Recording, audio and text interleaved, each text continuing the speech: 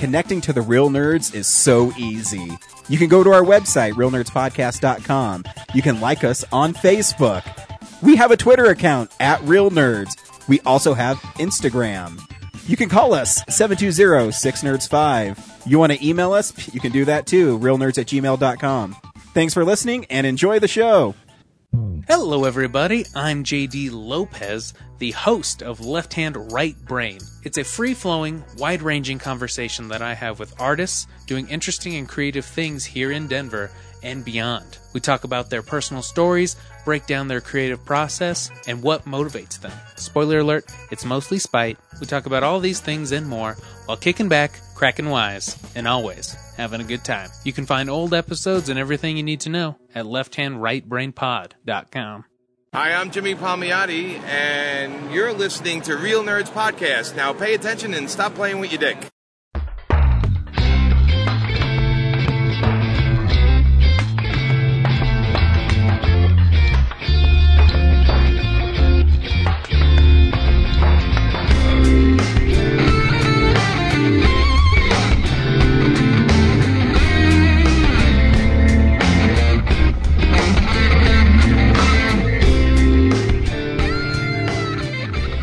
Welcome to Real Nerds Podcast, unofficially the official podcast at Denver Comic Con 2018 and beyond. I am Ryan. With me always is Zach. James. Brad. I went to Zach first. I know. Kind of weird. I decided to be nice today. I know. And I thank you for it. Do you get credit for being nice if you call out how nice you're being? Of course. Okay. Yeah, That's the only way people know I'm being nice. Read the kindness handbook, guys. Every week on Real Nerds Podcast, we go see a new movie and we podcast our experience of the world. This week, we saw American Made, starring the runner, Tom Cruise. Oh, man. This week, though, we have a special announcement.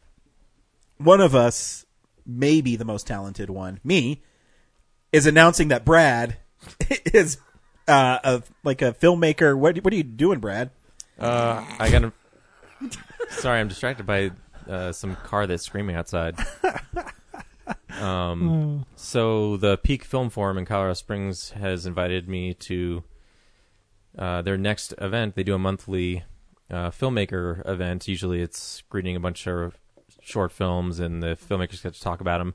But this event is all about me. What? And it's in the films I've been doing, so I got to carry the whole night. That's so cool. And how many films are you going to be showing? I submitted 2 Pod Show episodes. Cool. Any of the good ones? The only good ones. You son of a bitch. The ones you wrote, James, okay? Thank you. What do you think are the good ones? I submitted the Extraterrestrial and Yep. Jonathan Tierson's Human Barbecue. Well, those are I really figured good Ghost episodes. Trappers probably a little too risque for the Pretty Colorado risque. Springs crowd. Well, I don't know. One of those episodes, Ryan gets hit in the face with a dick. So, Yeah. still pretty risque. It's blurred. Yeah, it's blurred out. Yeah, well, yeah, you don't see the dick. You do see the swelling, though. Oh, yeah. The Remember when you bruise. drew a dick on my face? I do remember. Yeah, one of those life achievements I'll never forget. And strangely, very anatomically accurate to Jonathan Tierson's real dick. So I don't know how you did that. No. Never mind. So yeah, and then Thunderbolt 1 and 2, Cool. Diary of Anya Frank, Catastrophe, and Cardigan Sorrow. Great. So and That's a nice lineup. And if they need more stuff, the backups are Battle Rap Galactica and something else. Brad, what do you think your best film you've made is? My best film, Jean-Claude Van Damme's Stan Van. That's 35 minutes, and that's just like way too much Yeah, time it is. for that That's awesome. venue. So when is it? Where is it? So it's next Wednesday, October 11th, I believe, Cool.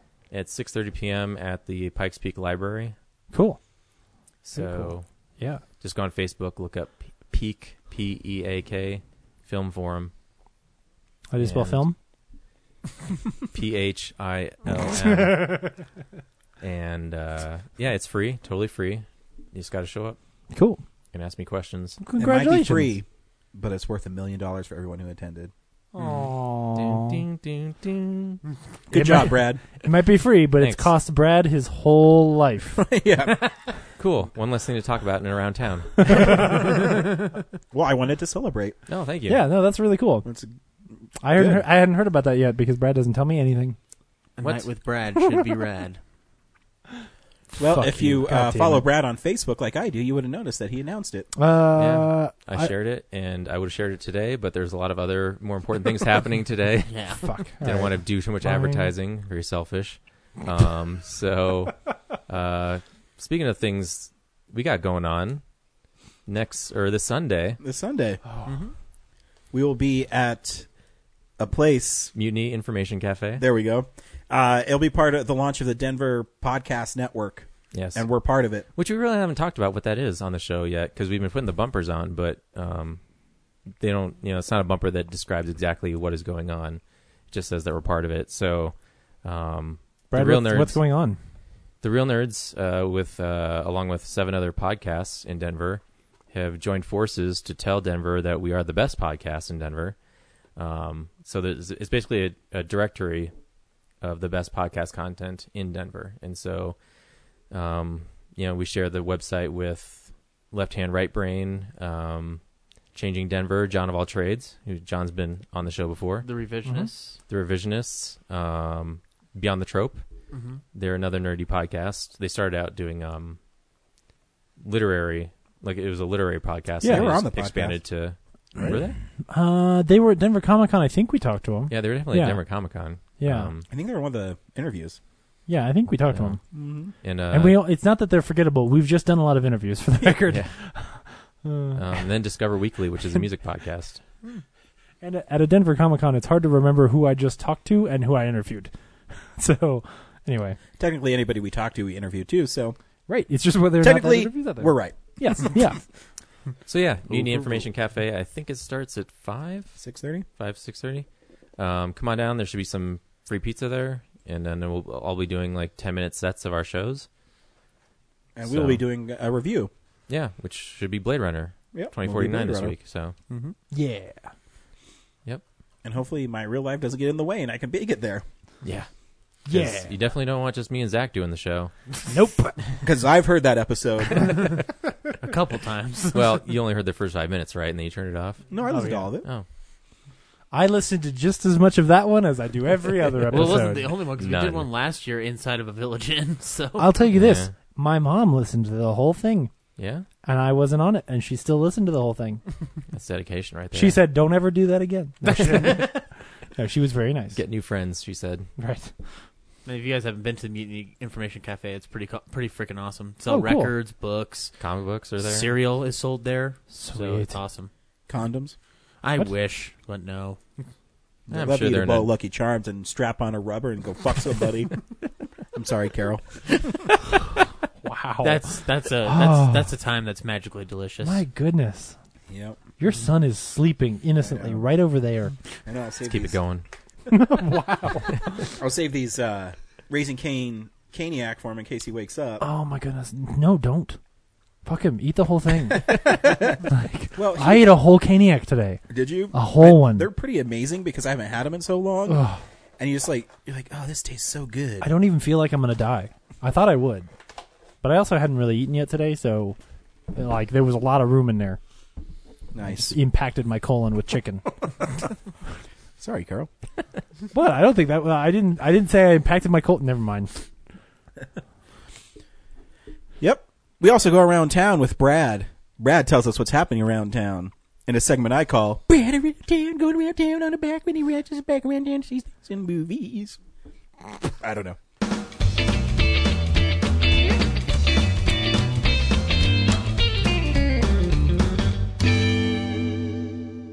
Some boobies or some You know, movies? my I favorite almost could one have cut yet. that one out and made it the intro, but then people started laughing. Well, It's I can't help it always that I'm good. funny. It's always good. What you got going on, Brad? Well, not this Wednesday, but next Wednesday, I'm going to the Peak Film. No, okay. At the Esquire this week, the midnight is Halloween, the original Halloween. No, that's not till the end of the month. What? Halloween's the 31st. Shut up. So that's cool, but probably even cooler is the weekend after that. No, it's the Room again. Oh yeah, no, it's the Room and Rawhead Rex. Rawhead Rex is a really cool. What's like, Rawhead Rex? It's a really It's a really hard to shitty find. monster movie. Yeah, 80s monster movie, which for a while on DVD, if you had the DVD, it was worth a lot of money, but I'm getting the Is Blu. it Kino? Yeah, Yeah. the Blu-ray is coming out next week after, something like that. Yeah. The Alamo's doing, like, I think the last Wednesday of the month, they're doing a screening of this. But if you can't wait that long, there's a Midnight at the Esquire. I'm really stoked. So, to derail Brad's segment, so I moved and I found out Amazon Prime doesn't deliver to P.O. boxes.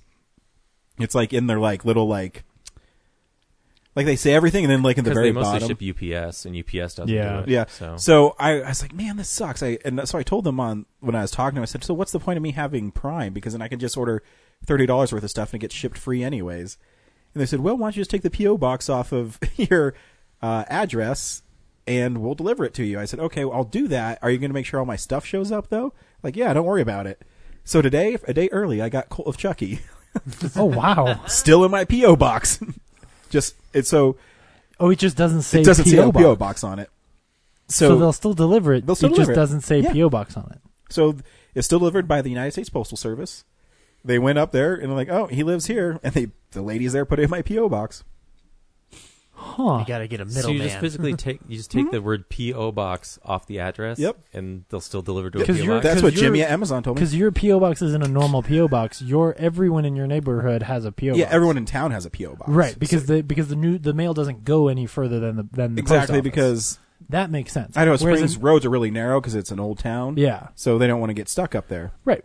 But if I went and opened a P.O. box, my address is the post office, and then they don't know beyond that. Exactly. Right. Whereas your address the post office? And No, then they just so know your my name? address is my home address. Right, but exactly. the PO box is my PO box number at. Right. So mine says PO box. This all makes this, perfect sense. Then my home address in Idaho Springs. So the guy at Amazon's like, yeah, just don't put the PO box on it. Oh, so then that means Amazon probably delivered it early, thinking it would take another day to get to you. Exactly. Wow. So I'm that's hoping the same thing will happen with Fractured Mario Butthole. Mario Dynasty or Mario Odyssey. That is pre-ordered. Mine too. We'll get to it. Then the drive-in still has Lego Ninja Go and The Hitman's Bodyguard and It this week until Friday. Nice. So yeah. I appreciate that joke. For a minute there, I thought that was actually like maybe I've been saying Ninjago wrong this whole time, and it was Ninjago. No, it's Ninjago. No, it's Ninjago. But maybe in the pitch meeting when they were trying to decide on new Lego sets to make, that you started out with Ninjago, and they're like, let's make it a little more ambiguous. Let's call it Ninjago. It's Ninjago from the same guy who wrote the Lloyd joke. So that's my whole joke. What are we doing next? We see movies at Alamo Drafthouse. Yes, we do. Hello. Hi, I'm Kevin Smith. Hi, I'm Leonard Maltin. Hi, I'm Mark Hamill. Hi, I'm Elijah Wood. This is Seth Rogen. I'm Christopher Mintz-Plasse. I'm Martin Starr. Welcome to the Alamo Drafthouse. This week at the Alamo Drafthouse, the whole intro? starting Wednesday since today's Monday, Geeks Who Drink is going to be there at 7 p.m. at the Littleton location. And that's every week. The Barfly is having ham on rye with summer browning. Barfly does a lot of like poetry and things like that. I'm guessing that's what it is. Yeah. Thursday, there's no event scheduled at the Littleton location, but at Sloan's Lake, you can see Don't Break Down, a film about Jawbreaker. All right. Friday, the Littleton location is presenting They Live with live wrestling. Oh, God, that sounds awesome. That's awesome. Sloan's Lake is showing Reanimator and Beer Fest. I always thought Beer Fest was kind of overrated.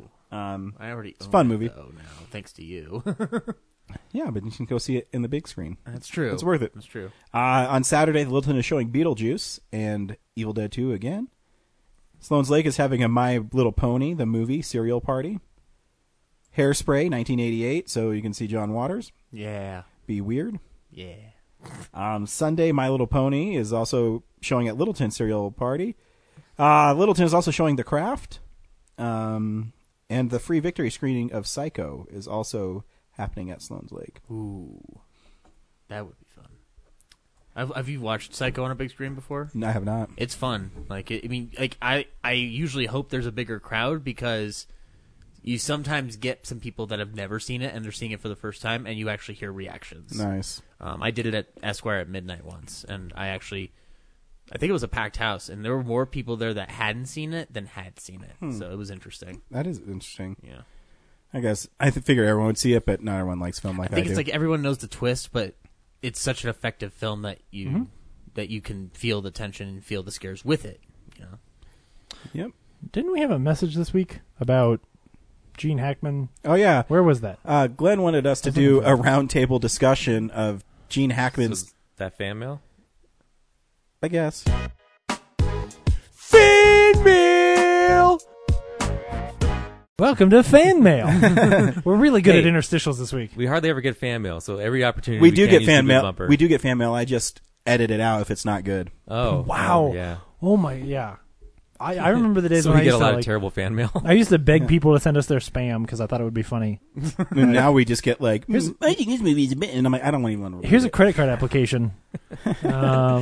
There's a prince in Nigeria that wants. I thought it was an interesting question. That's why, and I thought I almost like went ahead and put together a top 10 list, and then I didn't quite have time. But also because when I was looking at it, and he's right, there's so many freaking amazing Gene Hackman Number films. one, The Replacements. Really? No. I mean, if you were serious, that's fair. I would have thought you were going to say Ants.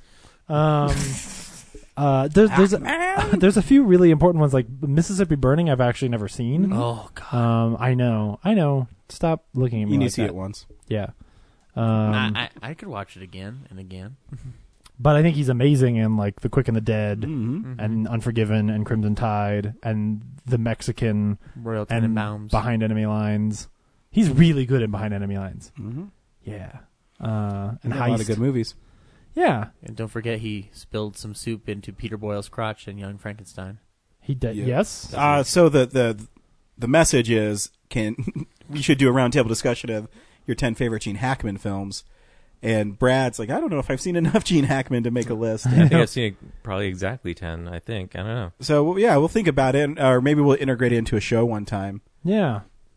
It'd be good to figure out, it'd be good to plan for it because for something like, again, there's so many on his list that I'm like, oh man, I've never seen Power. Maybe he's amazing in Power. Maybe Power is his best film. Hoosiers is a good movie. Hoosiers is a good movie. Yeah. I own Hoosiers. I haven't seen it yet. Sorry, Dad. Yeah, it's great. I haven't seen it. I own it. Haven't watched it. There you go. He's in, I know what the best Gene Hackman movie is. Because he's in Spider-Man Once Upon a Time, The Superheroes. Which is like an old 80s Spider-Man movie. Sure. I've never seen that Spider-Man. It's really hard to find him. It's a documentary about the history of Marvel Comics. Well, then it is the best one. Yep. There you go. Anyway. I'm gonna say Quest for Peace, but we each have our own I favorites. was gonna say I bet he's in that Spider-Man documentary as a clip from Superman. I bet. Oh, he might be, yeah. Yeah, He might be. because they're probably talking about for a couple seconds about DC, like their rivals. See, that's so tough because I think Superman is actually, I think Superman's a great movie, but I Yeah. don't think he's that good in it. And I might be the only Yeah. one because everyone talks about how they like Hackman in it, but I think he's too over the top in it. Yeah, it's not great. Well, he's doing his own interpretation of Lex Luthor. Yeah, Yeah. I And know. and it was like 78. It's, And it is shitty DC. I forgot about the shitty DC part. Yeah. But the score's real good. Hope they use that again. I heard they are. yeah. They should. Anyway, maybe we'll do that sometime. We also watch movies throughout the week in a segment I call What We've Been Watching. So, yeah, this is the stuff we've been watching. There we go. I changed it finally- this week. Finally, one good interstitial segue. Like, shit. Zach, what'd you watch this week? Not that much. I got my. Good. I covered all my bases this week in case we decided to all do switch arounds. So in addition to this week's movie, I saw Battle of the Sexes. Oh, cool. The same day, so I did a double feature. It's really good. I know you saw it because I saw it on your Totally ruined my prank today. Oh. I'm sorry. I guess Brad didn't see American Made. Well, I mean, if you check his Instagram, I'll figure you'll something know else the answer. I'll salvage this bit. Yeah. No. Let's hand it over to a real writer. Okay, yeah. So I saw Battle of the Sexes. Okay, Yeah. I'm sorry. I feel bad for ruining your No, joke. let's talk about it together. Yeah. Cat's out of the bag. I thought it was good. It's a pretty standard biopic. Like, I think it. I was disappointed that, well, it is a good movie, but it's not. I'd say like 30% of it is the actual title game. for the movie. Oh yeah. Most of the movie is actually just Billie Jean King's relationship with her lover. Under. I'm trying to find the right word. She's lesbian, so. But like down low. Yeah, the down low. Yeah, she's hiding it from her husband, but her husband knows because her husband's not stupid. You wanted the movie to be more about the tennis match? I mean, that's what it was advertised as, because they kind of make it seem like an even split of that's Bobby Riggs versus Billie Jean King, but he's just literally the tennis match. Like, you don't mean that 30% of the movie is about watching them play tennis. You mean only 30% of the movie is about setting up the tennis match.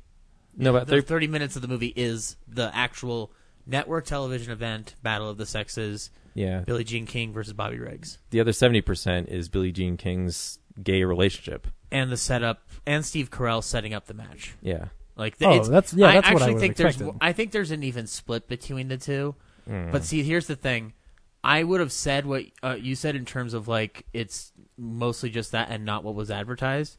I got the Billie Jean King element kind of ruined for me on a news segment on CBS. So I knew that this was going to be part of the movie.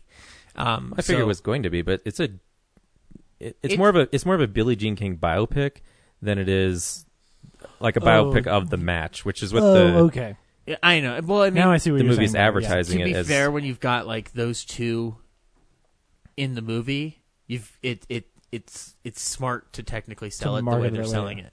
I thought you were saying like, oh man, I'm really disappointed in Cool Runnings. I thought the whole movie was going to be the one time they went down the slope, and I was like, oh, but yeah, no, that I thought I it'd see be what like you're a saying. spy more. versus spy, like Billie Jean King versus Bobby Riggs, like back and forth through the whole movie. I'm not saying it was bad. Yeah. I'm just saying like I was surprised that a movie that sold me as like the build up to the match was actually more of like you weren't 80% expecting Billie Jean King's gay relationship movie. Well, you were fine. You were expecting the Warcraft movie, and what you got was Rocky. If Rocky was a gay woman.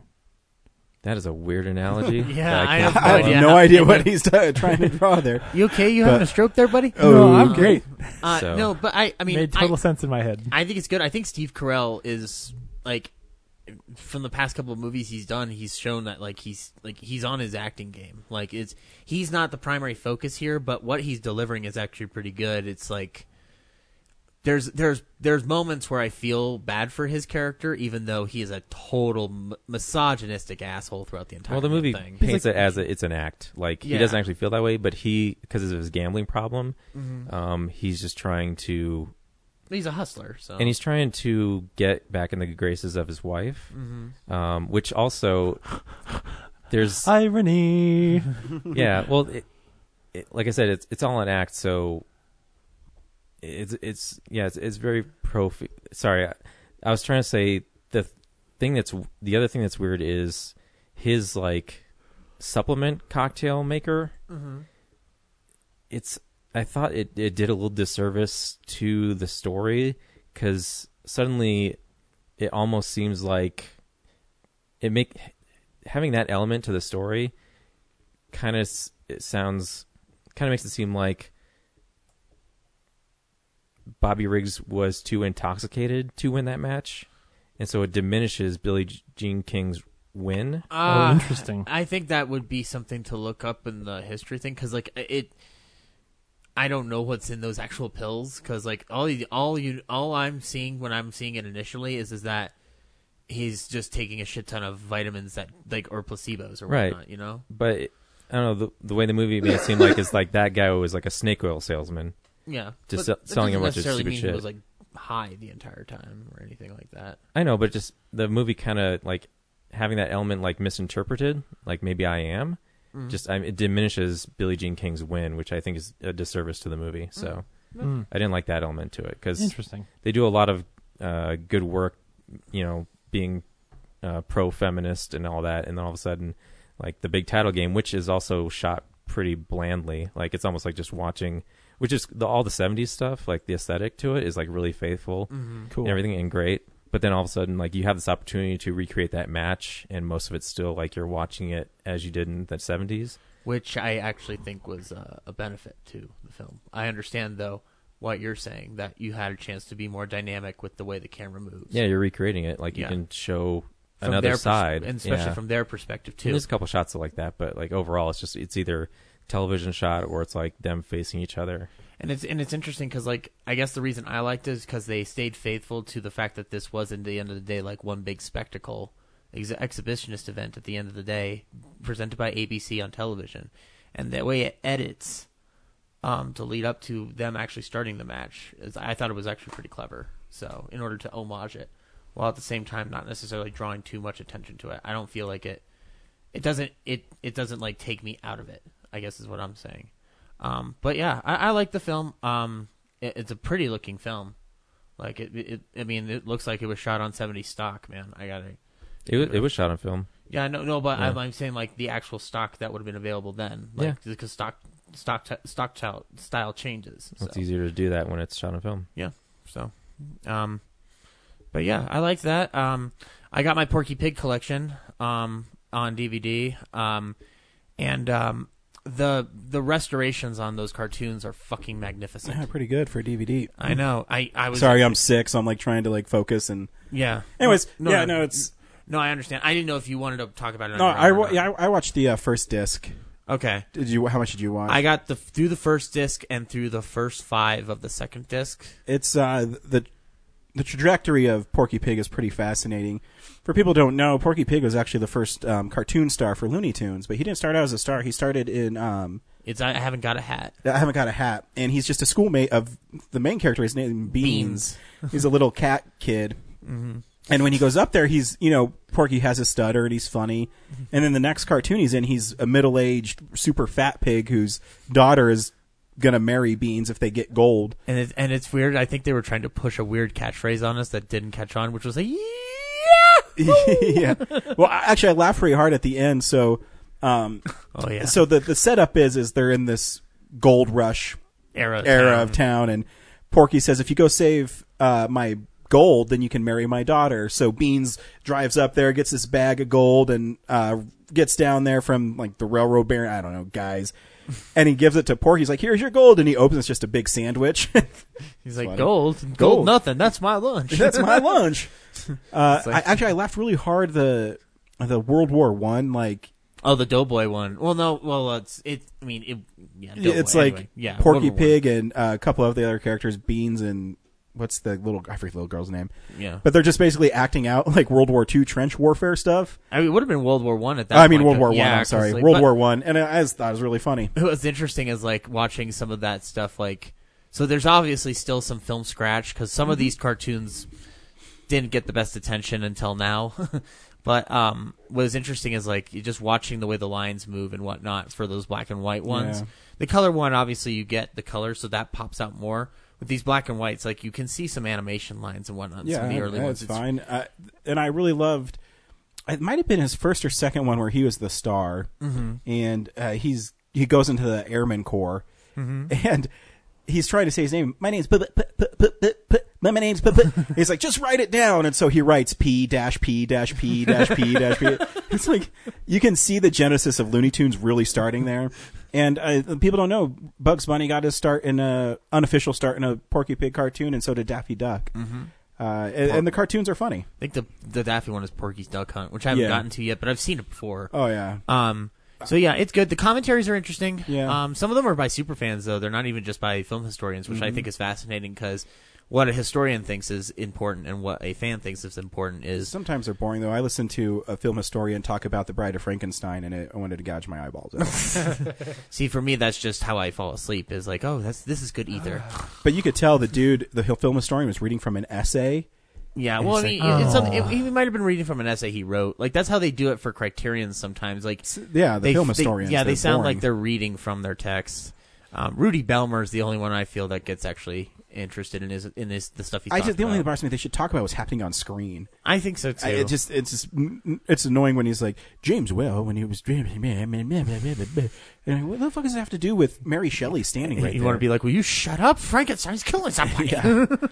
But yeah, no, Porky Pig is great. It's astounding to me that that's actually even made, and that it's on demand, so they make them as you order them. So make sure you order it if you have any interest in classic cartoons. At first, when I opened the package from Amazon, I looked at it and I'm like, this looks like a bootleg. I know, Did I get right? the right item? And I looked on it because it has like DVD written in weird font on, Yeah. on the spine. And I was like, is this fake? And I looked at everything and I checked my disc. The only thing that I noticed is that I must have gotten one of the ones that are on demand as opposed to the ones that were factory printed for the first couple runs. Because at the top of on your computer, it will read the disc and it'll usually say the title of the film. At the top of the disc, the label was like a number. So I was like, oh, that's interesting. Like, I think mine was made on demand too, but it doesn't. I don't know because I have a smart TV. Well, yeah, you were probably watching it on your TV. Yeah. I was watching it on my computer, so that's kind of probably where that happened. But yeah. So any interest in classic animation, I think you should get it. yeah, so yeah, it's great, and it was really inexpensive too. Yeah, for $37 considering like all the stuff you get. You get 100 cartoons, so 101 Yeah, cartoons. that's right. I was off by one. Yep. And then only other thing I watched this week was I rewatched some Stranger Things because it's just in the Gotta mood. get ready. Well, yeah, got to get ready for gotta that get thing ready. called season 2. It's cool. I like it. I mean, I've said it before. I like it. So just rewatching it. That's fun. Not much to talk about. So that's all I watched this week. Brad? Not a lot for me either. First, I watched Forrest Gump. I haven't seen it since the 90s. It's great. Yeah, it's a fine film. It's interesting. The thought I had through most of it was they don't make just character epics anymore. Like, there's no like explosive, Fake biopic. drama. Huh? It's a fake biopic. Yeah, that is kind of what it is. Yeah, which is a cool structure. Right, Yeah, but now- it's just now a we movie get a about lot of emotions biopics. and like Yeah. life and stuff. They don't really. That's if they do, it's like in Manchester it's by the Mayan, Sea. Yeah. Yeah. Well, or boring in that case. Well, I'm just saying, like that's what that's turned into. Depressing. Yeah, You it's like take those that back. Yeah. Yeah, just not a lot Depressing part of was the feel boring good part. movies and Yeah. Mud. No, that's actually got some murder in it. Never mind. So yeah, that's nice. I haven't seen that in a while. Yeah, that's great. Yeah. Do you want some ice cream, Brad? And then, I didn't realize Bubba he's like in 24. He's the CTU director. I think season 9. I don't remember. It goes to 9. Well, I think 9 is the Is Live the- Another Day yeah, season. Live Another Day. Oh, okay. I think, Yeah. or maybe it's the season before that. Whenever, or is it the New York one? I don't remember. I think he's the New York director. 'Cause I don't remember what he looks like in Forrest Gump. It's been a while since I've seen that too. That's a good movie. I should watch that soon.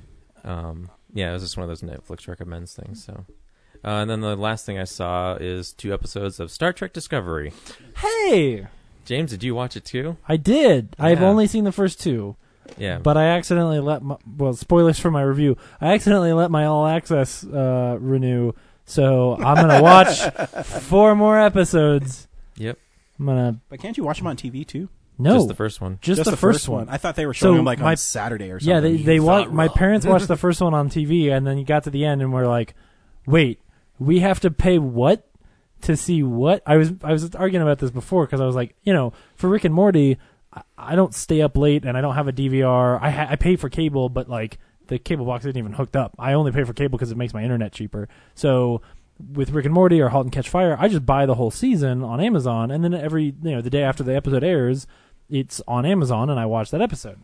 And I pay like $24 for the season, and I get the whole season, and I own it, and I watch it without commercials. If you haven't applied for CBS All Access yet, there's 2 options for your subscription. There are. So if you buy the normal version, it's like $7 a month, and it's going to take you 3 or 4 months to watch the whole show. So if you do the math, you're going to end up paying, somewhere around $28 to watch Star Trek Beyond, and by the end of it, you won't own it, and you will watch commercials the whole time, because you have to watch commercials during All Access unless you pay $10 a month to watch. I thought it was 12.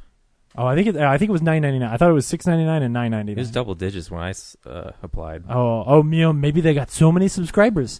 They're like, hey, we got to raise these prices, man. We can't just let anybody watch this shit. The shit, by the way, everything else on CBS, they transmit through the air to your television So using Star Trek- government oxygen. So is Star Trek the only show that's like Exclusive to- They're there? going to do some other ones, and they'll give you lots of commercials about the other shows you can watch on CBS All Access while you watch. This isn't a Star Trek review. This is a CBS condemnation. So let me be clear. If Star Trek were good, I would totally pay. I bought another version of Firefly on Blu-ray that before the show I even said is literally the same discs in a different cardboard box, and I paid $20 for it because it was dope as hell, and I like supporting things that I like. And I love Star Trek, and I've been watching Star Trek my whole life. It pains me to think of watching another episode of this obnoxiously written piece of shit insulting to any Star Trek fan garbage that they have put Star Trek on. And for it to have dropped this low from how great I was excited when Brian Fuller was going to make this, like, for it to be this obnoxiously bad is just awful. I'm not laughing at your pain. I'm just laughing at your enthusiasm for it's so annoying. I didn't hate it that much, but it was pretty boring. It's really boring. So there's a human that's raised by Vulcans, specifically Sarek. Her name is Michael Burnham. Because the only well we can go to is conversations about logic versus rationale. And how edgy is it to have a traditionally male name attached to a female character? Yeah, I guess that's cool. So right away, the Starfleet officers are not the embodiment of Roddenberry's vision. No. They are very flawed. And dumb. Snarky and dumb. There's literally a scene maybe in the first 10 minutes where two of them are just squabbling over a console. Yep. Oh no, let me read the buttons. You're like, what the fuck? This is not the ideal version of humanity. They are not working together. No. Everyone has their own agenda. The dialogue's pretty terrible in places. Very tritely written. It's almost like they're killing time walking around that desert because they have to hit 45 minutes or something. Well, and even that whole desert sequence, for that to be the first cool reveal of look at these smart characters is, again, insulting to Star Trek fans who what Star Trek fans really want is a smart show that's talking about humanity and these big ideas and veiled inside of some cool sci-fi kind of things, right? And they care about, or we care about, the science at least being, we want the science to make sense as far as you get to the point where somebody's just rambling off blurbs about we've got a breach in the blah, blah, blah, blah, blah, blah, blah, blah, blah, and then we all stop listening, but you at least have an excuse for what it is. The fact that the first reveal of the show, which spoilers, is our radios aren't working, so we gotta figure out how the ship can find us. Well, let's walk in a giant circle shaped like a Starfleet symbol, so that way from fucking space they're gonna see our footprints in a desert that are still there after 2 hours of walking in the desert because there's apparently no wind. Even that alone, first thing I was like, fuck, oh no. This is worse than why is the Enterprise underwater? I'm fine with the Enterprise being underwater at the beginning of Into Darkness, but the being able to see footprints from space because our radios don't work. Come on. They might not have been in space. They might have been in the lower atmosphere. Anyway, why don't their radios just work? And so most of the story revolves around apparently the Klingons have been out of commission for about 100 years. It's very confusing. Which is confusing because early in the story, the Michael Burnham character is orphaned because the Klingons attacked and killed her family. Right, but that's why she has a grudge against them. Yeah, but they've been missing for 100 years. So she's 100 years old? I don't know. But she's not a Vulcan. But also, there's just one ship, and then apparently the entire Empire still exists. Yes, and they've just been hanging out in this asteroid field next to a sun that's contracting. Yeah. And so they stumble onto it. A satellite gets damaged. Yeah. So this main ship, not the Discovery, which is important. The Shinzo is there to investigate this satellite, and then because they can't get into the asteroid field, and because there's a squiggly dot on their screen, she's like, "Well, why don't you shoot me from a cannon out in a spacesuit to go look at this thing?" Because she's dumb. All their plans are dumb. They argue about dumb things. And then she accidentally kills a Klingon while she's on the ship.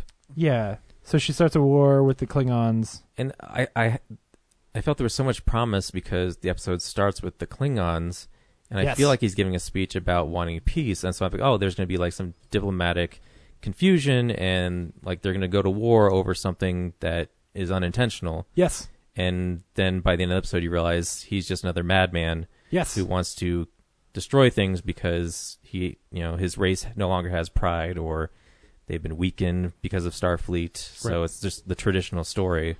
What they got wrong is this whole episode could have taken place in a room where there's a Klingon and a person, and the whole episode is them talking and arguing about things, and there's like good dialogue, and some of them like misinterpret things, and like there's some problems, and they have to come, and then they end up insulting each other, and they leave, and that would have been a better episode than these two episodes were.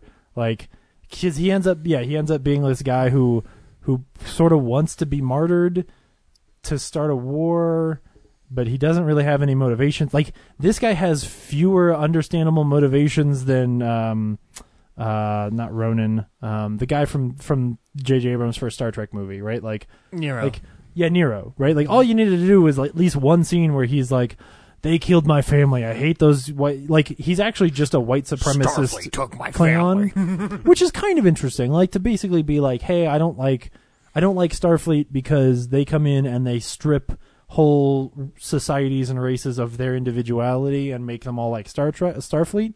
But you know how that would have been a lot more interesting? In a courtroom where they're trying to, like, where they get sent to Klingon to have a conversation, be like, hey, we want you to join Starfleet. And Klingons are like, you guys ruin everything, and you gentrify every nation you come to, and we don't like it, and you're going to take away what makes us special. And, like, that would have been a great episode, and I would have really wanted to pay $20 to rent episodes and watch commercials.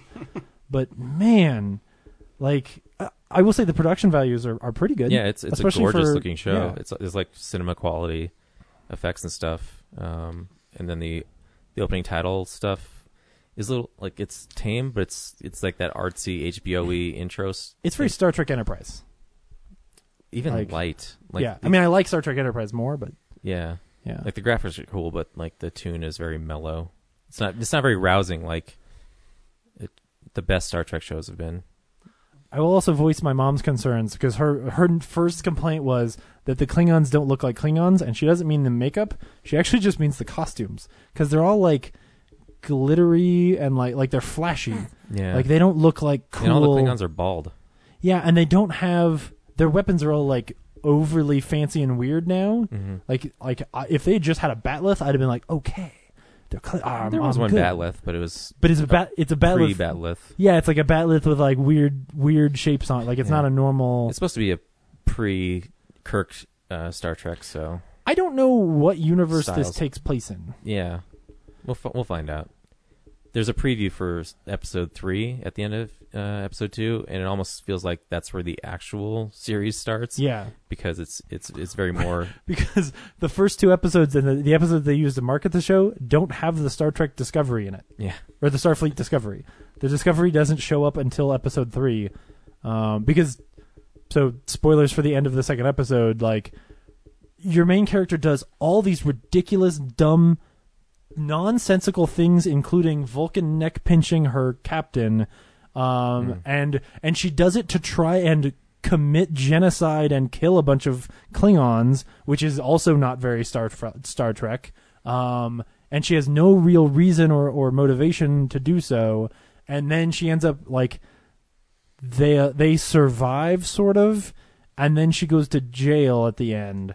So everything that happens at the beginning is like the backstory of like why she's in jail. Episode 1 and 2 are like episode 0. Yeah. It could be, if this show suddenly got new writers and they got better performances out of their actors starting in episode 3, this could be great. Where if starting in episode 3 it becomes more about like, hey, other Star Trek shows have always been about your captains and your guys who have colored shirts.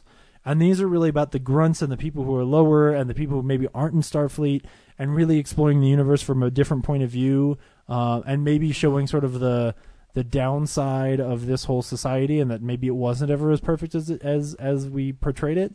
while I disagree with that motivation, I think that could be an interesting show. I have absolutely zero faith that's what they're going to do, but I guess now I'm going to suffer through at least 4 more episodes before I can finally cancel my CBS All Access. So what you're saying is you should not boldly go watch the show. Boo. I would like to boldly go home. Turn off his mic. I'd like to boldly fire everyone involved. Every time I see like an article about like, oh, you might have to wait till 2019 to see season 2. I'm like, you might have to wait till 2019. This could be the final frontier for that show. Yeah, I know. Turn off his mic. Turn it off. Don't worry, I won't go for a third. So that's one. it for me this week. No, I literally turned it off this time. James? Yeah, I watched Star Trek Discovery, and then not a whole lot Start else. from the beginning. I got a Switch. Nice. So I spent a lot of time just playing SteamWorld Dig, which is awesome. If you have a Switch, you should go get SteamWorld Dig. Did you get a gray Switch or the color Switch? I got the gray Switch because that's the one they had at Walmart at the time I went, and also because I was I think that's the one I wanted. You know, I mean, I like a splash of color, but at the same time, you know. The Splatoon one's out, right? It's like green Yes, and purple. you can get that one at Walmart, Yeah. but then you end up paying $60 more because you have to buy Splatoon, right? It's not it's not a deal. It's not like, hey, pay $300 and you get free Splatoon. But it's like a purple and a lime green, you know, which is pretty cool. If I wanted to, I would just wait and get the Mario one, but I was convinced to go ahead and get one because I was talking to Rafe, and there were some games that he was like, oh, you should play X, Y, and Z. And then the other thing was he was like, yeah, the closer you get to Mario, the harder they're going to be to find, which ended up being true because the first Best Buy I went to, they were sold out of Switches. So I was like, okay, well, I'm just going to get one now. So that way I have one. And it's been great. I really enjoy it. And the battery life is great. So I can just like get in bed and play games and then pass out. Anyway. Are you going to get Zelda? Dan, my roommate, has Zelda. So I'm just borrowing his copy of Zelda. So, because I've never been a huge Zelda fan, but I figured like I'll at least play it. It's at least something to get me through till the 27th when I can play Mario. You can't have a Switch and not play Zelda. It's pretty good. I've hit people with sticks, and I like shooting guys in the face with arrows. That's pretty all right. And then I started rewatching Freaks and Geeks because I got Brooks watching Freaks and Geeks, and that show was amazing. I haven't seen it in a couple of years, and man, especially that first episode is just so damn strong.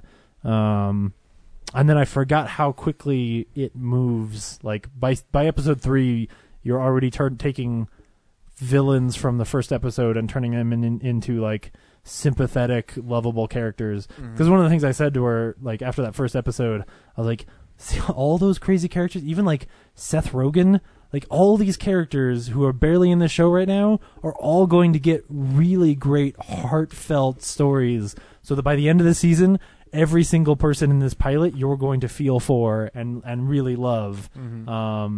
Man, I mean, that show is just such a perfect little thing that I still think is probably the best thing that Judd Apatow has ever done. Still love it when the guidance counselor goes to that bar and starts singing "I'm 18" by Alice Cooper. Yeah, it's like that's adorable. Man, yeah. I mean, the best episode is Bill's episode when his mom starts dating the PE teacher, and like his day is stressful and shitty, and he hates it, and he comes home and watches Steve Martin on the TV, and the credits roll, and you're like, oh, okay, yep. So anyway, I also like the one where Seth Rogen is dating the girl, and then he's having the conversation with John Francis Daly's character. I can never remember his name. Sam. Oh yes, Sam. Yeah. And she's like, my girlfriend didn't like the jerk, and Seth Rogen's like, my girlfriend loved the jerk. Yeah, that's one of my favorite lines from the show, like interactions at least. So. No, it's great. Yeah. I mean yes. It's not as good as the Bill episode, but it's no. I mean, but that's a perfect example where like you watch that first episode and Sam is like pining after this cheerleader girl, and you go like, oh, this is gonna end badly. This is gonna end realistically. Or realistically, right? Like what a beautiful story of the way that this shit works. Where like you have those, you know, oh man, there's the prettiest girl in school, and he tells this story of the geek finally getting like the pretty girl, and she doesn't like the jerk. And she's actually really annoying, and everything like her family is no fun, and she's not actually fun to be around. And like then he has to decide whether or not to break up with her. Like it's a great, very real, honest show that's on Netflix, and you can watch it anytime, and you should. So Tail's taken off. Ryan? This week I didn't watch too much. I really just rewatched stuff. I rewatched Wonder Woman. It looks great on 4K. Chris Pine's great in it. Gal Gadot is great. And yeah, I just enjoy that movie. It's really fun. I rewatched Underworld Blood Wars in 4K. There you go. Hell yeah. We're going to stop the war just because. The fourth worst film of the year. Well, maybe. I don't know yet. It's still fun. It's so silly. It is. I watch it and slowed it down a little bit. I mean, they do explain a little more. Because I swore there, you just like get out of here. I'm like, okay, see you later. Which crazy. still kind of happens, but there is a little more build up to it. There's a little more reason behind it. Yeah, there's a little slight. Reason's a strong word, Zach. The thing I do like about the Underworld is all the actors always come back, except for Scott Speedman. What the fuck is Scott Speedman doing right now? I know. Didn't he get killed, though? I No. thought that's what was in the... Yeah, he did. Yes, but only because he didn't come back. Yeah, only because he didn't come back. Oh, well. Scott Speedman's got to do those cameos in the Stranger Directors movies. Yeah, because he was in 1 and 2, and then Awakenings he doesn't come back. Yeah. Right? Yeah. I mean, he was in The Monster for 5 minutes. Yeah. Yeah. So it's it's a fun movie.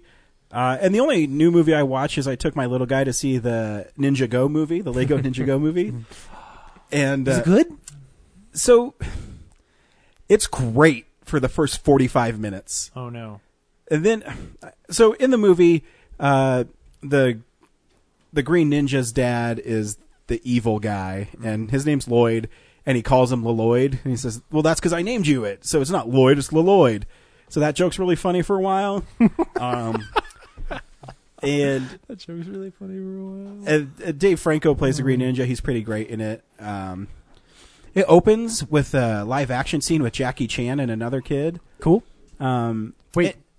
What? Yeah. So, say that sentence again. So it opens with a live action sequence. Yeah, with Jackie Chan and some kid. Holy and Jackie Chan shit. is explaining to him that you never know who the hero's going to be. So he takes a Lloyd action figure and moves it in front of the Green Ninja. He says, "Oh, so you never know who it is," because everyone thinks loves the Green Ninja, but they hate Lloyd at school. And his name's Lloyd. I just think Lloyd's funny. No, and, that's great. That's what his dad named him. Yeah, and so everyone doesn't like him, and they have a song basically like Scotty doesn't know, but it's Lloyd. And so every time I forget the main bad guy's name. He's played by Justin Terrio, and he's great. But he always attacks when this number one hit of "It's Lloyd's Fault" comes on the radio, and it's really funny, and it has that really. I was thinking as I was watching it, I love the Hot Shots movies and Airplane and stuff because it has that really goofy sense of humor where it never makes sense, but it's always funny.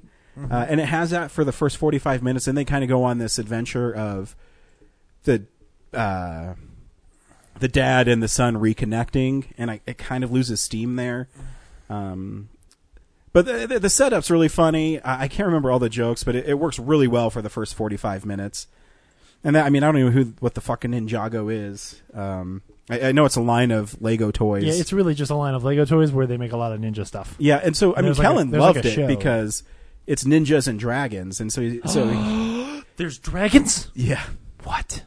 So the Green Ninja's mech is a dragon, and so when his dad attacks and he gets really mad at him, he's like, "Shoot all the missiles," and it's like head missile, backup head missile, back up to the backup head missile, and so he's like missiles.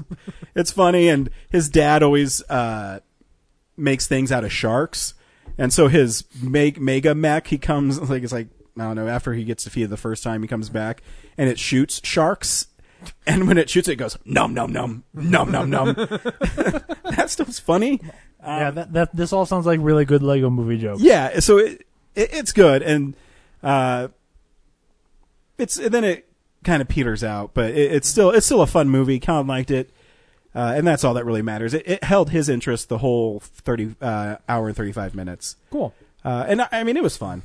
I'm still curious to see it, but it does feel like that's way more geared toward children than it is. adults. You can tell it's geared more towards littler kids, little boys. There's still some really funny bits with Justin Terrio and Lloyd's mom. I was going to say, do you mean Justin Theroux? Thoreau, whatever. Okay. When I wrote down things he's mispronounced for the 300th episode, like that was one of them. In 6 years, he hasn't got it right. I thought I just didn't know who he was talking about. Yeah, Chris Terrio is the writer of Batman v Superman in some Pirates movies. And Whatever. Fargo. He's married to Jennifer Aniston. He doesn't care what I say about him. True. But yeah, he's funny. Cool. I always like Justin Theroux. Justin. Justin. JT. Yeah. I love him. JT's great. in the movie Your Highness, and it's a weird. Yeah, role. yeah. He's actually a really accomplished writer too. Yeah. But he's always really funny in movies. He co-wrote Iron Man 2. Yeah. Charlie's Angels Full Throttle, everybody. Iron Man 2? It just said Iron Man 2. I know, I was trying to erase Charlie's Angels Full Throttle from the comments. But and he's JT's really good in Black Snake Moan. yeah. He's good in Different Girl- JT. Yeah. He's good on Girl on a Train. Yes, he's great in Girl on a Train. Yeah. So he's a very talented man. Mm-hmm. Yep, that's what I watched this week. Sweet. What's coming out on Blu-ray? DVD releases and Blu-rays. Goon, The Last of the Enforcers, is coming out on Blu-ray this week, The first one's which is great. the sequel to Goon. You've been able to get it like on Amazon, I think, the last few weeks or so. But they only put it in the theaters in Canada. Some Yeah. bullshit right there. Yeah, that's Where racist. were you going to come see it in the U.S.? Right. I mean, I wasn't going to go see it. I don't care that much about Goon, but still. We saw the first one at the Sea Film Center. Pirates of the Caribbean, Dead Man's Knows Tales, which is a movie you should not watch. He said it like Jason Mewes. Dead man's tells those tales. Yeah, don't see that movie. Don't see that. The Book of Henry, don't see that. No, that's unfair. I haven't watched it yet. I'm really excited for this to be out on Blu-ray so that I can watch it. Regarding the Book of Henry. Yeah, regarding the Book of Henry. Wait. Pirates don't see that? See? I get it. Ocean, sea. There's a movie called A Woman's Life, which is being released by Kino. That, I don't know, it looks like some kind of fancy thing. It's got a lot of names that aren't American. So maybe watch that, because that might be cool. City of Ghosts, which is something I've seen many posters for this year. I think that's a movie. I like City of Stars better. That's a movie you can watch. All right, here we go, getting to the real meat. Cult of Chucky is out on Blu-ray this week. I got mine a day early. And aren't we supposed to have a big party watching that? There will be right. one. It's got an unrated version. Was it in theaters? No. Then it matter? It's really bizarre. So they did the same thing with Curse of Chucky, where on the Blu-ray they have a rated and unrated version. I've never watched the rated version, so I don't know what's on it. Weird. It might be a different cut. Like, it's definitely a different cut. well, not but- like Here's the maybe good it cut. feels better. Here's the cut with than more the other one. gore I don't know. But and titties. There's usually not too much nudity in Chucky movies. Really? it's more about the implication is more that a doll is trying to kill you. Yeah, Is it's really there- not gore. It's more Chucky saying fuck all the time. In those movies where Jennifer Tilly was her own doll, did the doll ever get naked? Yes. In Bride of Chucky? Bride of Chucky, they fuck, and then they have the seed of Chucky. Is the it next almost one. exactly like the scene from Team America World Police? Minus without the pissing the and the shitting. poop. Yeah, without like, the shitting. They don't Is go as far as Trey. Yeah, I mean, they also did. play "Only a Woman Can Love Me He's the allowed to Right touch Way." me there. Well, speaking of which, Or a man. you can see that in the 7-movie collection, Blu-ray collection of Chucky, all 7 of the films. When I say all 7, I don't actually know which movies that is. Actually, I'd pick that up if it has all the up to the new one. It has all of them. I And mean, I got the previous one because it had all of them plus Curse. Yeah. And Oh, there's yeah, also so a it has Child's the Play newest that's one. like a Scream Factory too. So Yeah, I never upgraded because it didn't seem like it was worth it. Haunters, The Art of the Scare, is on Blu-ray this week, which is a documentary about people who make haunted houses, but I think it's different from that one that was really popular a few years ago. Does anybody remember what I'm talking about? Nope. Okay, a couple of years ago, there was a really good documentary about people who make haunted houses, and I can't remember the name. So I don't know. I might check this one out because I remember that documentary being really great too. So anyway, Little Shop of Horrors is getting a Blu-ray release this week with a director's cut attached to it, which has the different ending that everyone hated. There's also, this isn't in the news, but they're going to release that version to theaters for like a day. Or hated something. or well, it didn't test. It didn't. It did test not well. test well. Yeah, You can I already own that version. I have the Digibook version. That's the okay. non-Digibook version. Yeah. Oh, okay, cool. Interesting. House of Cards season 5? Yep, 5. Sure. Is out on Blu-ray this week. If Robin you don't Wright have is pretty. If you don't have a Netflix account for some bizarre reason, Kevin did you Spacey know is Is she married to or just dating Ben Foster? I just learned this. I don't know. I think she's dating Ben Foster. Nice. That's a great acting couple. Good for her. She's like, robbing the cradle here. Yeah. He's also in Freaks and Geeks. He's fantastic. Criterion's putting out Vampire. Super influential horror film on Blu-ray. So you can check that. I'm actually tempted to get it and watch it and give my 2 cents. I like it, but I haven't seen it in a while. Season 4 of Vikings, which is an amazing show. This is Season 4, Volume 2, which might mean that they're doing that Battlestar Galactica bullshit where they take seasons and break it in half so they make more money on the Blu-ray, which is fucking stupid. I should catch up on that show because that show's Breaking great. Bad did that too. Yeah. Bram Stoker's Dracula is getting a 4K release this week if you want to see that in 4K, but more importantly... Whoa! It's Dracula. I'm here to sell you some real estate. I really hate that version of Dracula. Really? Van Helsing, help me. I don't remember exactly what it was. I remember there's some really awesome. All the stuff with Gary Oldman is great. Mm-hmm. Like the shadows, and stuff like that. They come alive, and all of that is great. And then there's just all this nonsense that's just stupid. Anyway, Bridge Over the River Kwai is on Blu-ray this week, which is an awesome movie. Great movie. It's a 60th anniversary edition. You should check that out. It's got Alec Guinness in it, and he doesn't have a lightsaber. Sir Alec Guinness. And I think at the time he was just Alec Guinness. That's true. Just saying. Warm Bodies is also getting a 4K release. I like that movie. So yeah, you should check that out. Sure. 5 Harknado, Global Warming, is out this week. It's like when Ralph Garman said, Batman 5 Superman. See what I did there? Yeah. 5 Harknado. Anyway, moving on. Jackals, some movie. You ever heard of Jackals? Scream Factory. Is that one a Scream Factory? Original production. Oh, okay. Interesting. I haven't seen it. It's getting okay reviews. Yeah. You only clicked on it because it looked like it should be a Scream Factory, but then the Blu-ray.com, that's always kind of hard to see from the short list. Oh, I guess it says up there. Okay, cool. That's where I'll look in the future. And then from Arrow this week, it's always easy to see theirs because the cases are clear, is Children of the Corn on Blu-ray. Meh. Which the cover is cool. Yeah, the cover is great. And the Blu-ray looks great, but... I liked it enough, but it's a strange movie. Out of 5 stars, 2. For me. Maybe I'd give it a half of it just because I thought it was funny that these kids were... Well, one of the kids is like 25 years old, I found out. And he's like their leader. And I'm like, something's off about this kid. I don't get it. And that's it. The Hallmark Home Entertainment is releasing A Heavenly Christmas, starring Kristen Davis and Eric McCormick and Shirley MacLaine. Oh, that's a good pairing. Yeah. I like one of those people. Yeah. Guess which one? Thanks, Hallmark. Is it Kristen Davis? No. I guess wrong. Do I get 3 guesses? No. Would you want to? Let's just look at the one name that's of classic Hollywood. Yep. So, that's this week. We also do a segment called Real News. It's Real News!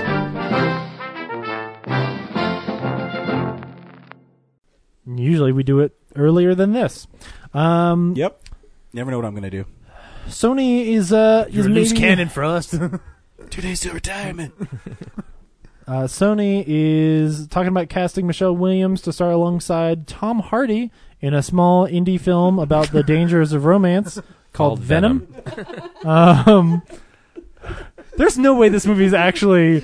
I think it's supposed to film in like 2 months. But for real though, when you cast Michelle Williams, this movie is no longer a superhero film, right? This is actually like a hardcore like indie drama called Venom, but like the word it's like mud, like it's just a word, and maybe his name is Venom.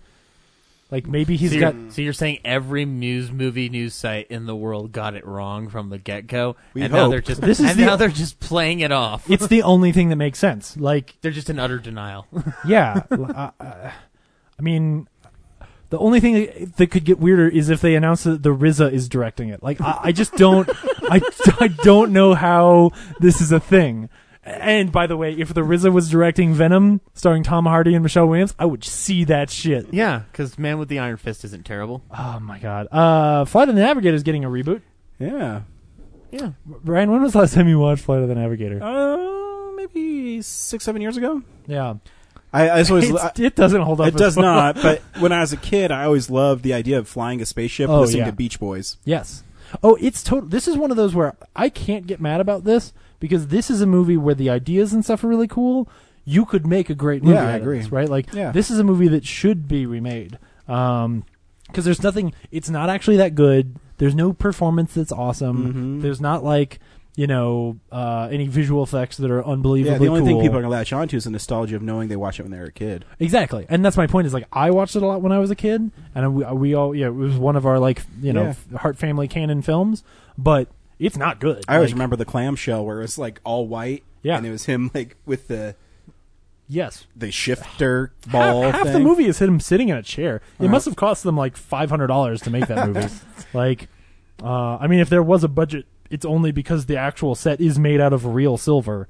It's insane. But another reboot that's happening, or was announced this week, is of a movie that shouldn't be remade, and that's Hocus Pocus.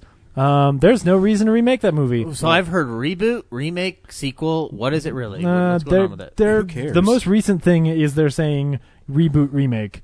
But it doesn't matter because none of the original cast is in it. And I know Kenny Ortega is directing it, and I'm not the biggest fan of him. This is the only good thing Sarah Jessica Parker's ever done. Ed Wood? Shut up. I was trying to say something extreme. I fight with my wife with this every year. She puts it on for Halloween, and I will refuse to watch. I think the movie's awful. Hocus Pocus is great. It's so much fun. Brad, have you seen Hocus Pocus? I don't. I'm not sure. It's I don't know. It's shitty. Don't see it. I have. Don't see it. It's definitely when I was a kid. It's a fun, wacky movie where three witches who get hung for being witches back in the day come back to life to sing songs and haunt this family and eat virgins. I think it came out the same time as Ernest Scared Stupid. So you made the right choice. Ooh, no, it didn't. I like the part where they go up to a guy's house and but they that's think where it's my memories Satan, are and at. it's actually just some swinger in a costume. I would put them on a similar level of silliness that it's a TV movie. Like, why would you remake this thing? Is it just me, or does Bette Midler in that movie kind of look like Pennywise but without makeup? Oh, totally. Yes, she totally does. And that's part of why, like, if you don't cast Bette Midler, no. Beaches. No. This movie shouldn't be made. That's a movie she made. Here's another reboot or remake or weird sequel. Shaft. Oh, boy. So Netflix did just something weird. The only reason this is news is because basically Netflix is distributing this movie digitally outside of the U.S. So inside the U.S., the new Shaft movie will look and feel and be distributed the same way as any other movie. But if you're international, 2 weeks, I think, after the release in the U.S., you will just be able to watch Shaft on Netflix, which is just interesting. I don't know. It's weird. That might become the way of things. But at the same time, there's so much money to be made internationally. But if it's a way that a movie if Shaft is too Americanized for international audiences to really give a shit about, then it's entirely possible that that's a really good distribution model that you That's can kind of my money. fear, is that this is it's a very American movie. Yeah, because of the first one was about. This new one is the son of Shaft, who was Samuel L. Jackson, who's the nephew of Shaft, who is Richard Roundtree. Right. So they're turning it into a 21 Jump Street kind of thing, which I think kind of demeans the purpose of that film. But whatever. Yeah, that's too bad. Ernest Scared Stupid came out in 91, and Hocus Pocus was 93, so I'm completely misinformed. They were both on TV at the same time. By the time they were showing Scared Stupid on TV on the Disney Channel or on Nickelodeon or whatever, they were also showing the Hocus Pocus. Okay. For Disney Channel Halloween nights or whatever. I only ever saw them in the theater, so that's irrelevant to me. No, because Hocus Pocus was never in the theater. Yeah, it was. That's my point. Yeah, it was. Yeah, it was. No, I thought it was a made-for-TV movie. No. Oh. It made $34 million that year. Oh, never mind. Through Disney subscriptions. Yeah. Cool. Amazon is going to make Ringworld and Snow Crash into a TV show. I only mention that because those are cool things. I'm going to move that to the end of the news section. DC says that they don't really care about their movies intertwining as much anymore.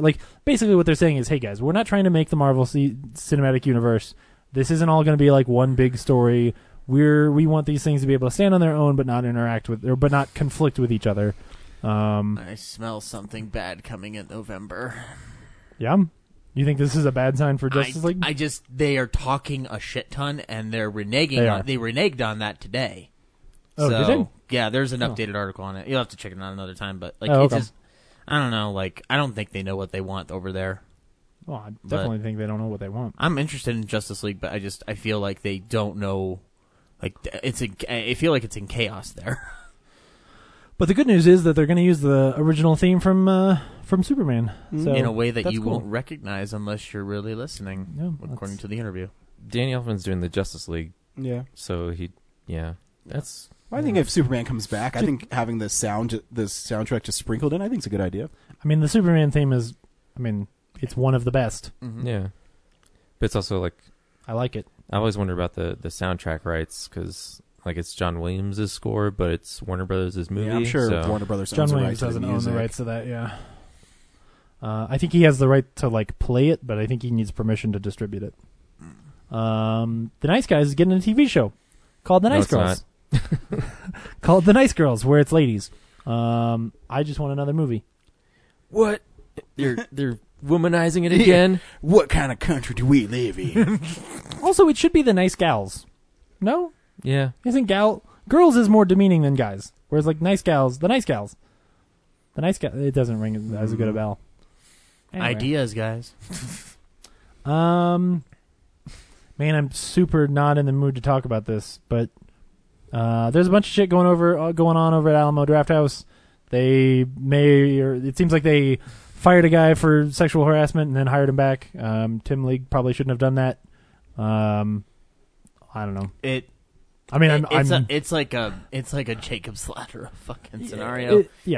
One thing leads into another that leads into another thing that leads into 5 different things. Like, yeah.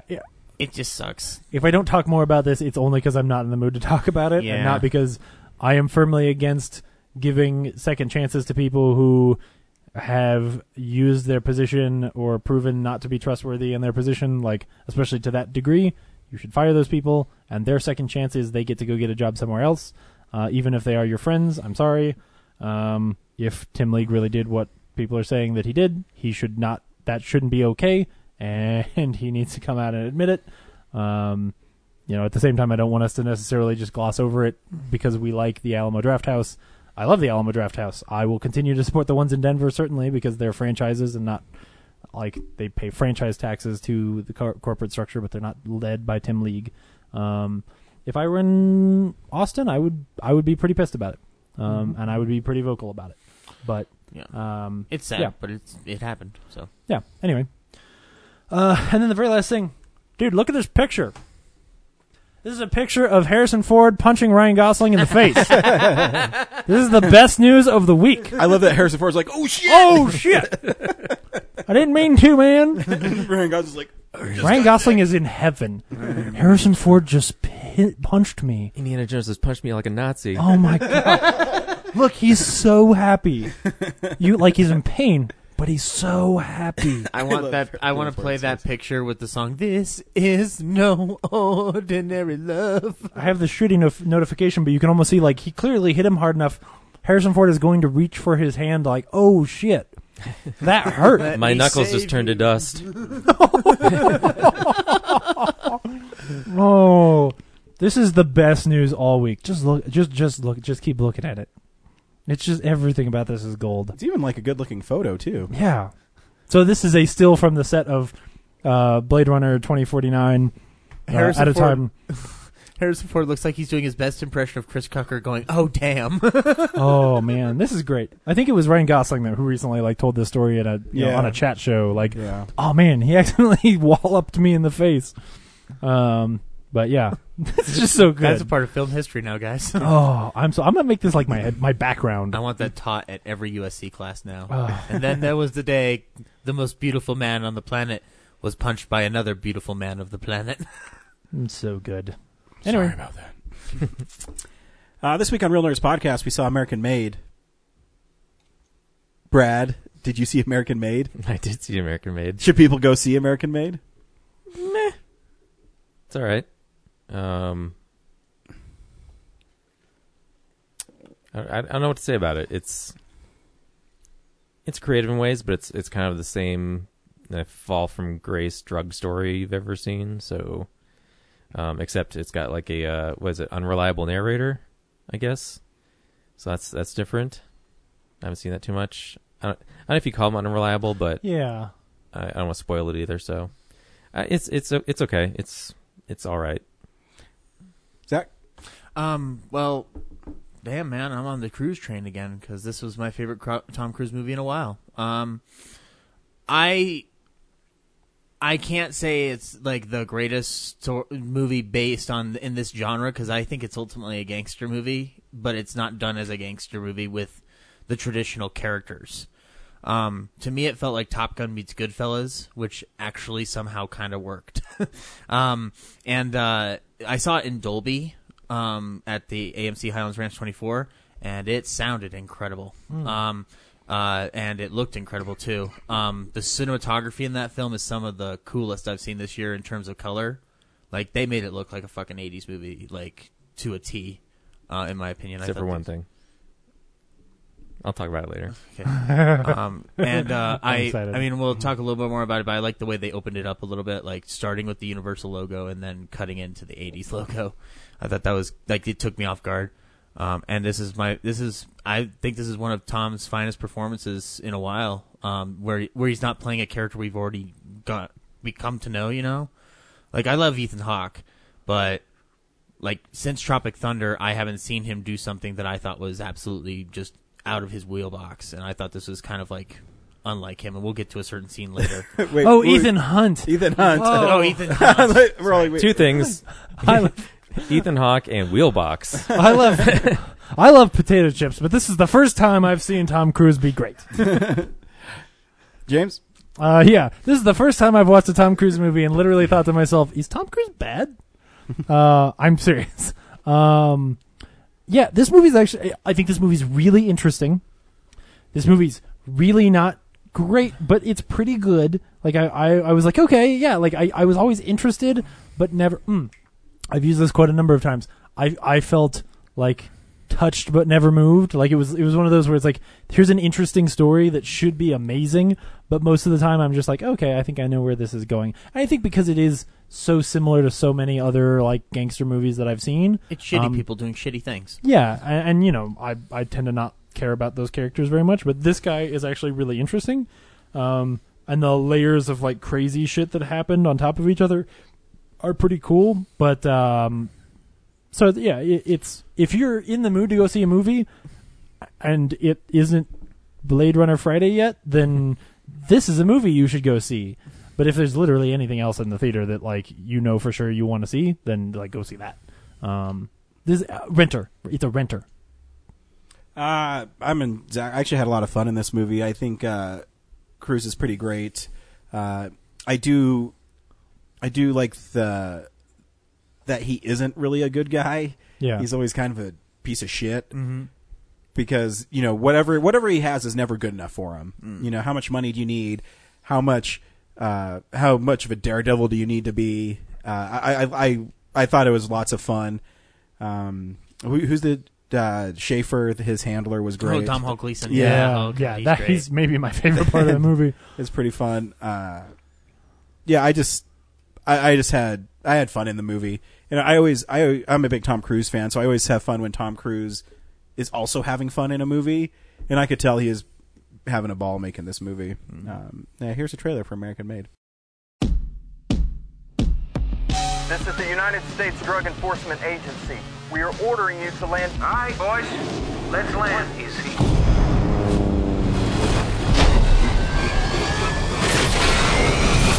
My name's Barry Seal.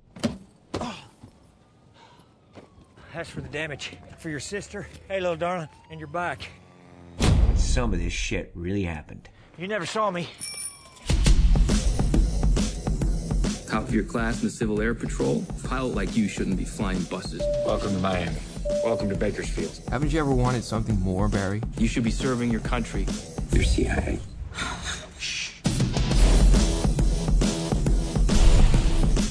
We need you to deliver stuff for us. Oh, this is legal? If you're doing it for the good guys.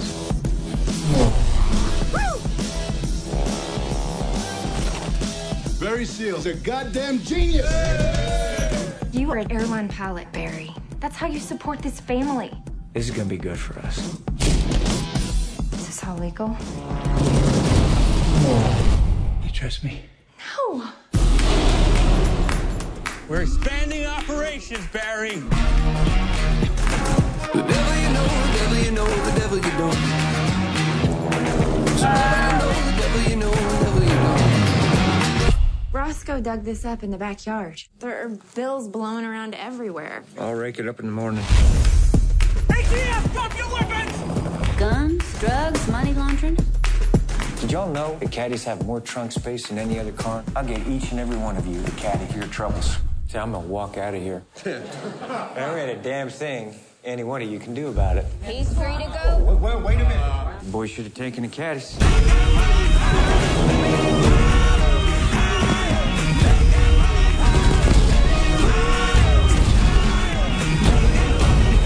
I was working for the CIA, the DEA, and Pablo Escobar. 1,500 kilos. That's 1,500 kilos, Barry, in one go. Get it done.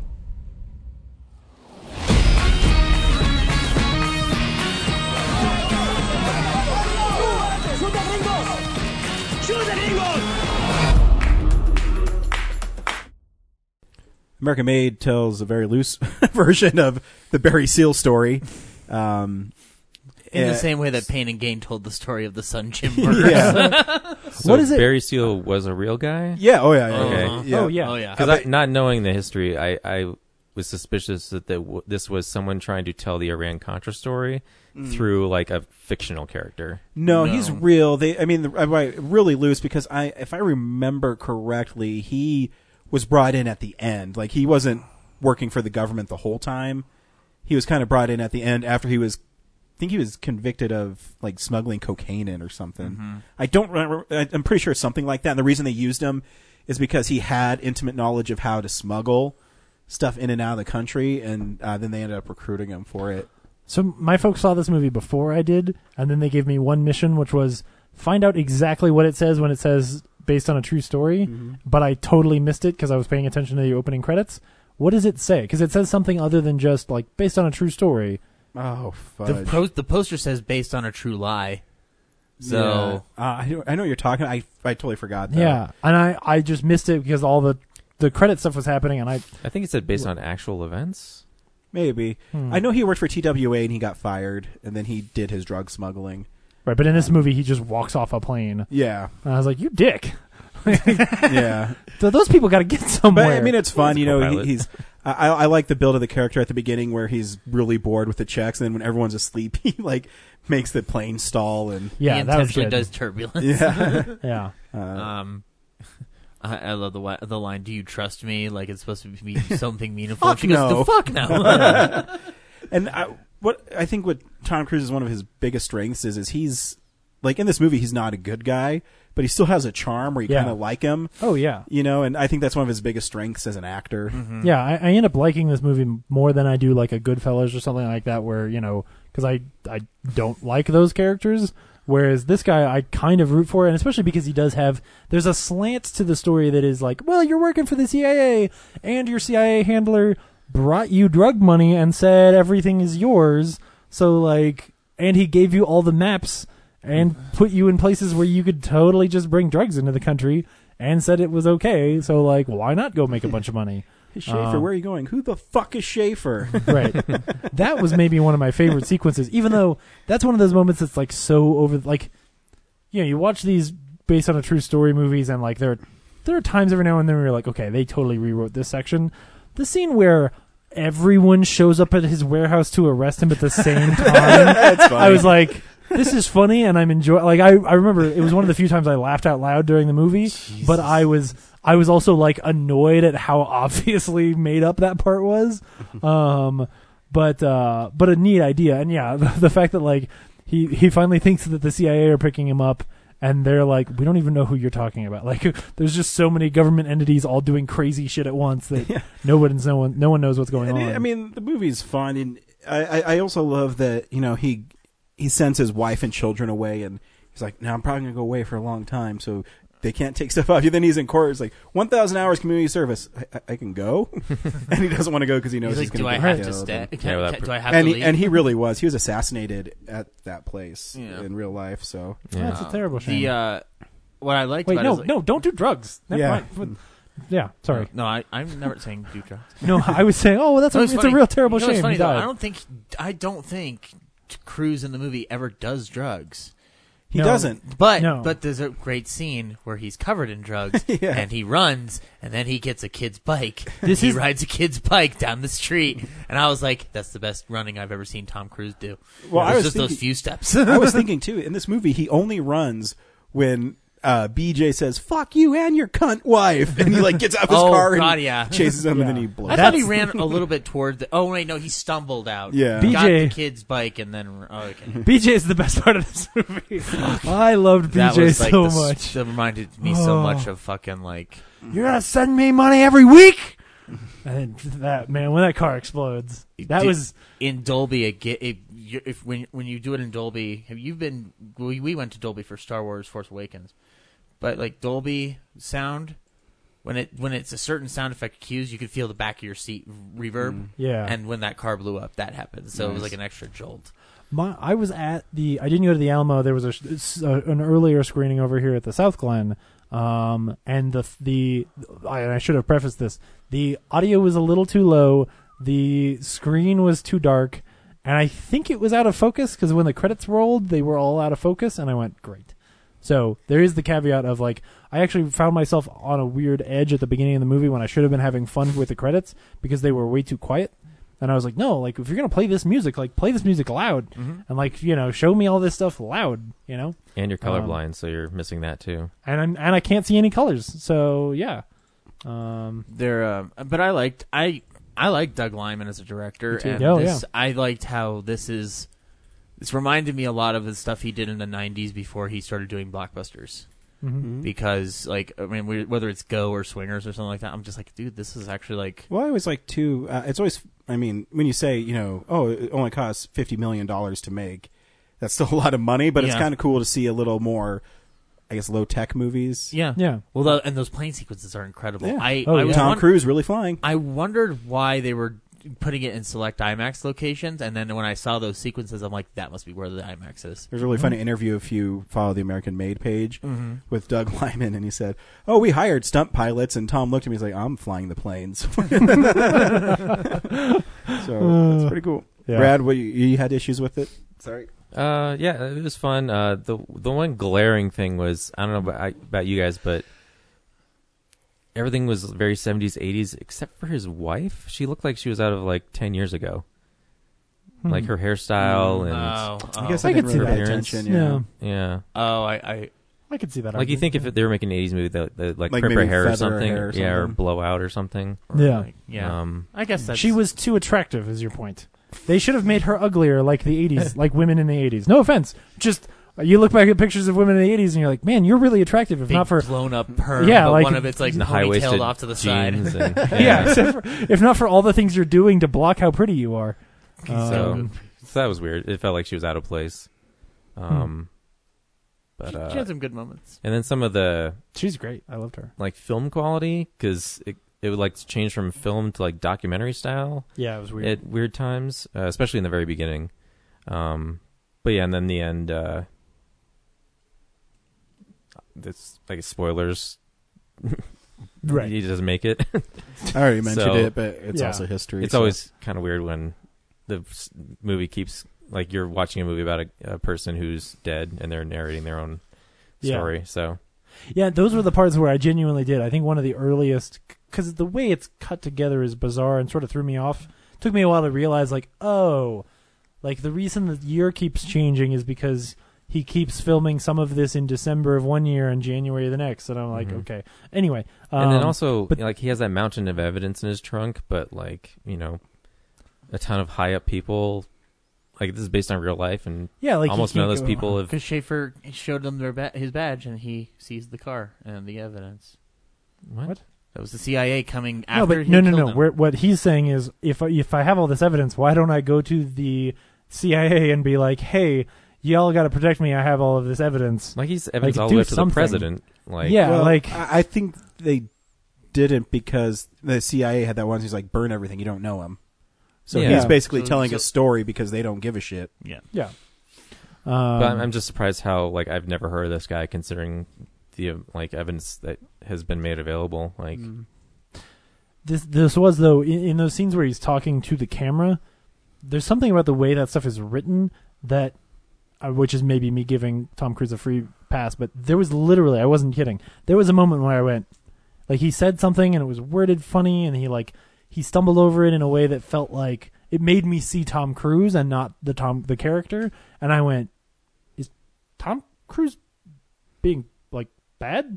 Like I was sitting there watching him going like, I don't think this is good. I think he's not good right now. And then it cut away to like the real, like, hey, here's the real story. And I was like, oh no, it's good. No, he's good. This is weird. I just feel like the way the film is structured, I was like, I don't know why you did it this way. I don't know. Yeah, it's just I also like how in detail they get into like how he outwits everybody. So yeah, that's a plus. Yeah, Instead of just glossing over it, like, oh, he just gets away. It's like, well, he waits out the other planes because he has more fuel cool. and stuff That was like really that. cool. Like, really, yeah. Yeah. Also, the very final scene with Domhnall Gleeson, both the best / corniest thing you could do. I know, we'll get the Iranians to train the Contras. And then, bam, that text pops up. Schaefer got a promotion. Yeah. I'm like, this was about the Iran. God damn it! I didn't. Why was I not paying attention the whole movie? I love the fact that I heard Contras throughout the whole damn thing. I didn't think they were going to lead up to that point. I love the fact the scene where the guy from Star Trek Enterprise shows up to play George W. Bush. Yeah. That was George W. Bush? Yeah. Oh, yeah, dude. Because he says, like, I was Texas Air National Guard, 68 to Oh, yeah. 67 to 69. I didn't Junior. study his Yeah. life. Yeah, Nice they meeting call ya. that's the real thing is they call him Junior and then he leaves. There's a news story where they said that President Clinton was supposed to make a cameo in a strip club, and I was like, well, damn. at the time, Governor Bill Clinton. go Governor Bill Clinton. But yeah, like, I think it was probably that we would have seen like when he calls her at the DA at the office. I think they probably the scene Would have been on the him other end was him calling from the strip club to be like, "Hey, you gotta let that Tom Cruise guy. You gotta let Barry go." That wasn't terrible. I try. Yeah. It's also it's weird. Like after they do the Contra connection, they show that clip of Reagan being questioned about the Contra, and all he's saying is like, "All I know is that this turkey's gonna look great on my table." Like, wow. Lyman's being like, Oh, yeah. Lyman's lost his mind at this point. Yeah. Like, I love how he edited all the footage together. It looks awesome. Yeah. And like the fact that Tom Cruise has a monologue about explaining how great Reagan is because of the fact that he was able to go from that monkey movie, Bedtime for Bonzo, to being the great Gipper. I'm like, fuck, man, like this has way too... Doug Liman said, I need to make a movie for Zach so he can put it in his top 10 this year where he's going to be entertained. So, I liked it. I loved it. It was great. You know? Yep. Next week is James's birthday. Yay! And no one cares because next week also Blade Runner 2049 comes out. Yay! Just kidding. And the My Little Pony movie. Emily Blunt does have a voice role in that. So I will not watch it. So we'll be seeing You Blade have to Runner watch celebrating James's birthday. James are going to be on Yay! the show next week. I'm hoping so. Yeah. Cool. Also, if you're out and about on Sunday, come see us at what's the name of the restaurant? Sorry. Mutiny Information Cafe. Mutiny Information It's Cafe. like Broadway and I'm going to say Ellsworth? Yeah. I think it's Ellsworth. Yeah. If not, we'll send you the Yeah, directions. come out and say hi to us. We'll be there.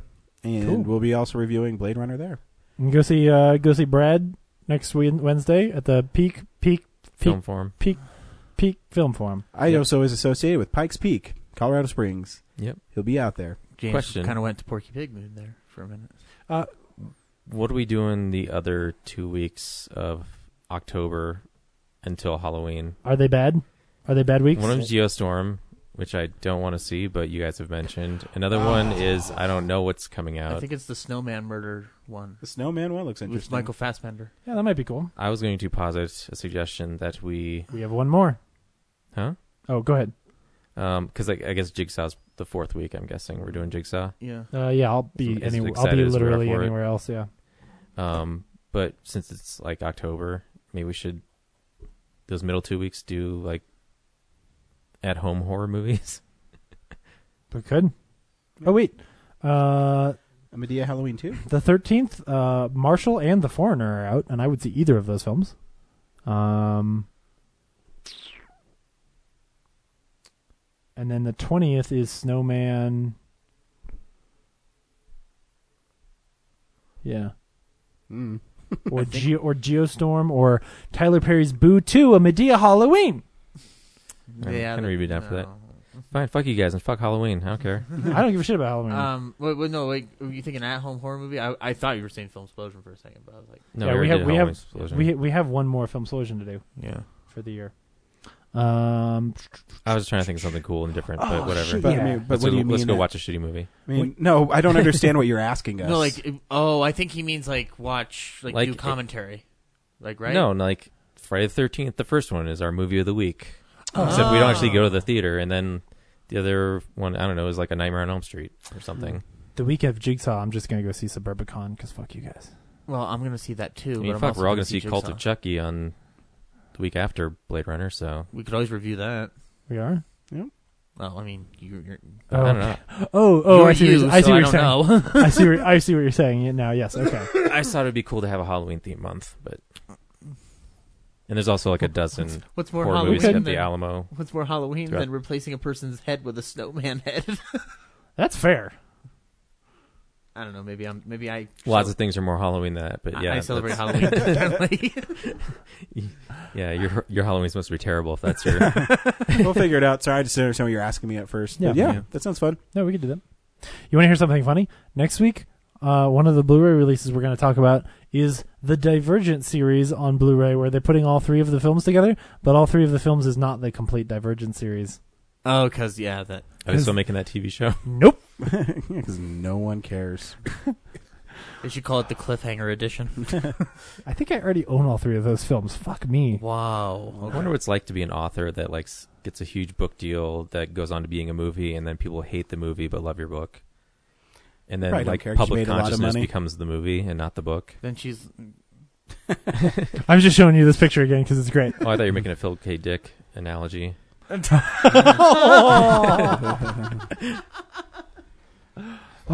Paycheck is a great book. Yeah. Till next week. Bye. Bye. Bye. Is Brad a replicant?